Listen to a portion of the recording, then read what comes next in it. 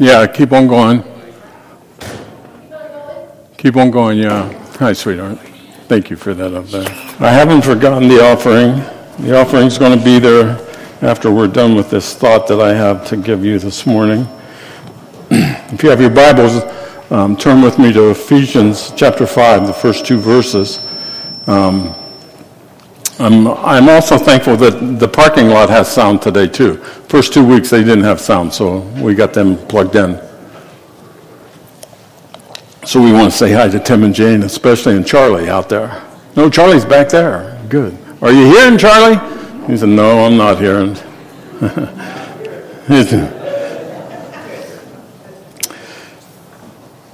I want to read Ephesians chapter 5 here in a minute, but I want to talk to you about this whole thing of generosity and the idea of having an amazing transformation happen in our lives when we finally get to a point of trying to be imitators of who God is in our lives, and not just how do you say it? Not just a general generosity, but I want to talk to you about a radical generosity that changes everything. Everybody is generous, I think, to some point. Some way, somehow, the meanest person in the world can still be generous, can't they? To something. And I think that's good. But I want to talk to us about being radical in our generosity and how that changes everything. And the more radical we become, I think the more we live out Ephesians chapter 5. And we become imitators of God, and we become reflections of who Jesus Christ is in our lives. Well, at 10 o'clock every morning, I try to say it at least once, if not 3 or 4 times. Our goal to be there at 10 o'clock every morning is to have a chance to get more of Christ in our life every day. And that's what I'm talking about here. That's what I think radical generosity is about. And make no bones about it, I'm talking about being imitators of God the Father, the Son, and the Holy Spirit. And it causes us to think, well, gosh, we'll never become like Christ. And I know that I won't. I've got still too many flaws, but I'm working on them. There's only 2, but, Phyllis Ann would give you a lot more than that. But we want to keep doing our best because Jesus gave us the perfect thing of radical generosity, if you didn't know it. It's in the second book of Corinthians, chapter 8, verse 9. It goes like this. You're familiar. You understand this. With the generosity of our Master, Jesus Christ, rich he was, he gave it all away for us. In one stroke, he became poor, and in the process, we became rich. That's radical generosity. To give up everything you have, the glories of heaven, being in the presence of God constantly, to give that up, that's radical, friends. That's not just a generosity. It's not just for God so loved the world. It's way beyond that. It's way beyond that to understand that God loved us so much that Jesus said, okay, Dad, I'll go. Send me. Oh, my goodness. And he did it for all of us just at the right time. Let me read this verse with you together. Let's read it with me. Let's read it together this morning. Therefore, be imitators of God as beloved children, and walk in love as Christ loved us and gave himself up for us, a fragrant offering and a sacrifice to God. Wow. My friends, that is the word of God for all of his children today.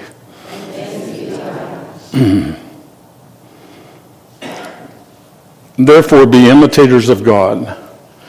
If we are to be imitators of God, then we need to be more than just generous. We need to be radically trying to change people's lives, touch people's hearts. You give people love, give them something that they desperately need and want, but don't know how to get it or where to find it. We are to be that people, to be imitators of God as his children, And then listen to it. Walk in love, as Christ gave himself up for us as a fragrant offering, as that sacrifice. So when people come around us, they should smell something good. Smell something good, and I think it's extravagant generosity. If you go back in Ephesians, just a couple verses in chapter 4, verse 32, listen to what Paul says before he gets there to be imitators. He says in verse 32 of chapter 4, be kind to one another, tender-hearted, forgiving each other. Let me read that again. Be kind to one another. I'm thinking, friends, anybody can be generous and be kind to somebody sometime. Be tender-hearted. Have compassion, in other words, for people. But then he comes up with this one, forgiving each other. Forgiving each other. And then he talks about radical generosity. He says you need to forgive each other just the way God has forgiven you in Christ. Now, I'm just going to focus on that right there. I think that if we want to be imitators of God, we need to learn to be generous, radically generous people who forgive others. Probably one of the hardest things in the world to do, to forgive somebody. I want to tell you, be kind to one another, and be tender-hearted. But doggone it, forgive each other the way you have been forgiven by God. Now, my premise is this. You can't give away what you don't have. And too many times in generosity, we give away what we don't have because we don't care about it. But when you're talking about generous, radical generosity, there's a line there that says, I've got to do something more than I can imagine. And there's no way that we can forgive people, unless we listen to this verse in verse 32 of chapter 4, forgiving each other. Why? Just the way that God has forgiven you in Christ. Now here's my dilemma. The reason I think we don't have the generosity that we need, that radical generosity, is because you wouldn't believe, and you know it. Sitting here in this sanctuary today, you know it. There's people that should be here that aren't here because somebody hasn't forgiven them. Amen? Be with me here now. Grab a hold of this. I want to tell you, I can't even begin. I wish I had a nickel. I could go buy a brand new red truck. Yeah. Now hang on to this. Remember, you can't give away what you don't have. All the people that I'm talking about are people who are in church, Christians. And they walk up to me and they say, I know what you're saying about this forgiveness and all this stuff, but really I can't forgive whoever it is. I'm just ticked off at them. I can't forgive them. And my heart breaks when somebody says that I can't forgive. Do you know what they're saying? Go back to verse 32 of verse 4, or chapter 4, and you'll see what they're saying. They're saying, I don't know about God's forgiveness. I don't know about God's forgiveness is what they're saying. They're saying, I don't know if I've been forgiven by God because I can't forgive somebody whoever, for whatever reason it was. I don't even really care what reason it is. It could be the worst thing in the world. But if we want to be radical in our generosity, we have to learn the very basics of who Christ is and be imitators of him. And he forgave you a lot more than what that person did to you. Amen? We should pose two questions in our hearts. When we have that thing that we can't forgive, gosh, do we have... All of us sitting here, I'm sorry for you that are sitting here and have to hear this, because the guilt's going to be really bad on you. But that's good, amen? That's good, isn't it? Amen? We need guilt. So we can give what we don't have because we got to get it. And guilt does that for us, I hope. There's two questions I think I posed to one person because they were asking the questions. But a question we should ask is, if I did what they did to somebody else, would God forgive me? If I did, whatever it is that person you can't forgive, if I did that, and then you're sitting here saying to yourself, being, pious and braggadocious, I'd never do that. Well, let me tell you, you've done something equivalent. Amen? You've done something just as bad. Don't listen to it. In 1 John, chapter 1, verse 9, he says, if we say we have no sin, we're a liar. We lie to three people. We lie to God, we lie to ourselves, and we lie to the one that we don't like. And James says, whoever it is that keeps the law, all the law, in James chapter 2, verse 10, whoever keeps all the law yet stumbles in that one, they've messed them all up. Messed them all up. Oh my. We should ask ourselves, if I did what that person did, would God forgive me? You see, to be a radical, generous person, you have to answer that question. And the answer to the question is what? Yes, he would forgive me. Yes, he would forgive me. And believe it or not, it's not would he forgive me, he has forgiven you. Amen? Are you grabbing a hold of this? Do you want to be a radical generosity person today, generous person today that says, no matter what goes on, I don't care, I'm going to do this because this is what I have.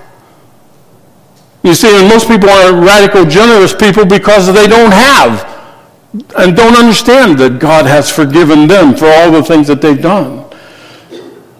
The second question that we need to ponder when we have somebody that has done a dastardly deed to us. I always use Aunt Ethel. There's no Aunt Ethels in here, is there? Aunt Ethel, she's always causing problems, causing anxiety. I hate to have her over for dinner because she's going to say some ugly things and you're going to get in a fight and it's going to be terrible. So we just don't invite her. Second question we need to ask. Not only have I done what they did, but is there anything that I've done that God would not forgive me for? And the answer is no. Thank you. The answer is, see, radical generosity would be screaming. So is there anything that you have done that God would not forgive? And the answer is no. No, they're getting a little bit better. Gosh, friends, I need to tell you that if you look at verse 32, we are to forgive each other just as Christ has forgiven us. Everything that you have done, everything that you're going to do wrong from this day on forward, God has forgiven you. Is there anything that he cannot forgive? Gosh, I don't even want to go there. I'm telling you, I stand here before you, an evil, mean person, forgiven by God. Forgiven by God. There's nothing that you see, radical Christianity, radical generosity says, oh my goodness, I can't believe that he's forgiven me for all these ugly things that I've done in my life. And then if we want to be radically generous, we need to learn that God forgave that person that we can't. That God forgave that person that we can't forgive. And sometimes they come back and ask for forgiveness. And even then, it's hard to be radical in our generosity and say, you are forgiven. If we confess our sins, John says to us, he is faithful.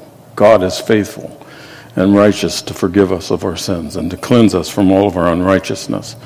I want to share with you that if we are going to learn to imitate God, there's a whole slew of things we got to do, but for some reason God put it on my heart that we need to talk about being that radical, generous person who is willing to forgive, because it's such a downer today.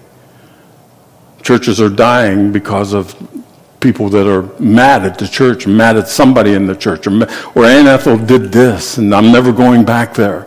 Or they moved into that sanctuary again. Oh, geez, what'd they do that for? I'm not going back. Oh, I think I'll go back now that they're in there. We'll never satisfy everybody. Can you hear me okay? You all hearing me all right? Yes. Roger, are you hearing me? Okay, good. Praise God. The question we need to understand and put in our heart is this, friends. Why am I here? Why am I here? Just to be a generous person, or am I here to be a radical, generous person? And I think we as Christians settle too often to be generous and say it's okay. It's okay, that I don't forgive so-and-so. Because after all, you don't know what they did. And I listen, but usually I don't care. Because the point is not that what they did, it's what you're doing. To be a radical, generous Christian, you have to listen to verse 2 of our scripture today and give ourselves up the way he did for us. It's not about us. What are we here for, We're here to help people find Jesus Christ, aren't we? We're here to help people find Jesus Christ and then to grow in that faith. It's about us being willing. It just came to my mind again. I don't know why the walls of these two buildings, this and FLC, aren't exploding. Because you people are the greatest people in the world. Did you all hear that? I think you're the greatest people in all the world. But we as a group of people need to quit being generous and start being radically generous with everything that we do. And the only way we do that is become imitators of God, forgiving others the way that he is forgiving us. We are to be 10 o'clock. Here's a 10 o'clock saying. I say it every 10:30 or 20 to 11. I say, whatever you do, be a reflection of Christ's love today. That's radical generosity. We can say, people know that we attend church. They know that we're here. They know that you're here because if you're talking about it or doing anything with it, everybody knows where you're at. The only difference that I want us to know is that they know you're crazy. Amen? That you're crazy in love with God so much that whenever they yell at you for some stupid reason at work or at home or wherever it's at, you don't respond the same way and just give them generosity. You give them radical generosity and say, oh, I love you too, man. Sorry, I'm not living up to your standards. It's a whole different story when we decide to give away what we have. And listen to this very closely. If you can't give forgiveness, it's because you don't have it. It's a simple statement. You don't know how much God has loved you. You don't understand that the nails didn't hold him to the cross. It was a broken heart for you, for me, that he died on the cross. Amen? When we get that, and then we can give away things that matter in this world the most. Radical generosity. Now, as we think about that and understand that we are to be radical in our generosity with our forgiveness, with our time, with our talent. Our talent, isn't this just fantastic? Being in this building and all that it took. Jeff put up the monitor this week, and praise God for that. When do we look the most like Jesus, my friends? It's when we give radically of our time and our forgiveness, our talents, our love, and our money. We can give away, but radically give away means a lot more. This has taken a lot of time to get us in here, a lot of money, a lot of issues to get here. People's feelings were hurt, That's because we're doing something. You want people who have not hurt feelings, don't do anything. Well, then you'll get the people who want to do something. Oh, never mind. It's crazy, isn't it? So we're going to take up our offering here in just a minute. And the reason we're taking up our offering now is because we want to dedicate these offerings. And if you've put together a pledge card and thought about it and prayed about it, and want to say to God, this is what I'm going to try to do next year. This is what I'm going to try to do next year. Finance needs that. Finance needs it. So if you don't have the card done today and you want to give it to the finance, you just do that again. But they need to know whether we can do these things that are all about being a radical, generous church as a group. Amen? Well, I don't want to leave it. If you don't know Jesus Christ, friends, and don't know his forgiveness, if you have that person right now that's on your heart that you can't forgive and say, Lord, I'm sorry about that, help me forgive, then here's how you get it. You invite Jesus into your heart. Ask him to be the Lord of your life. Ask him to help you become an imitator of who he is.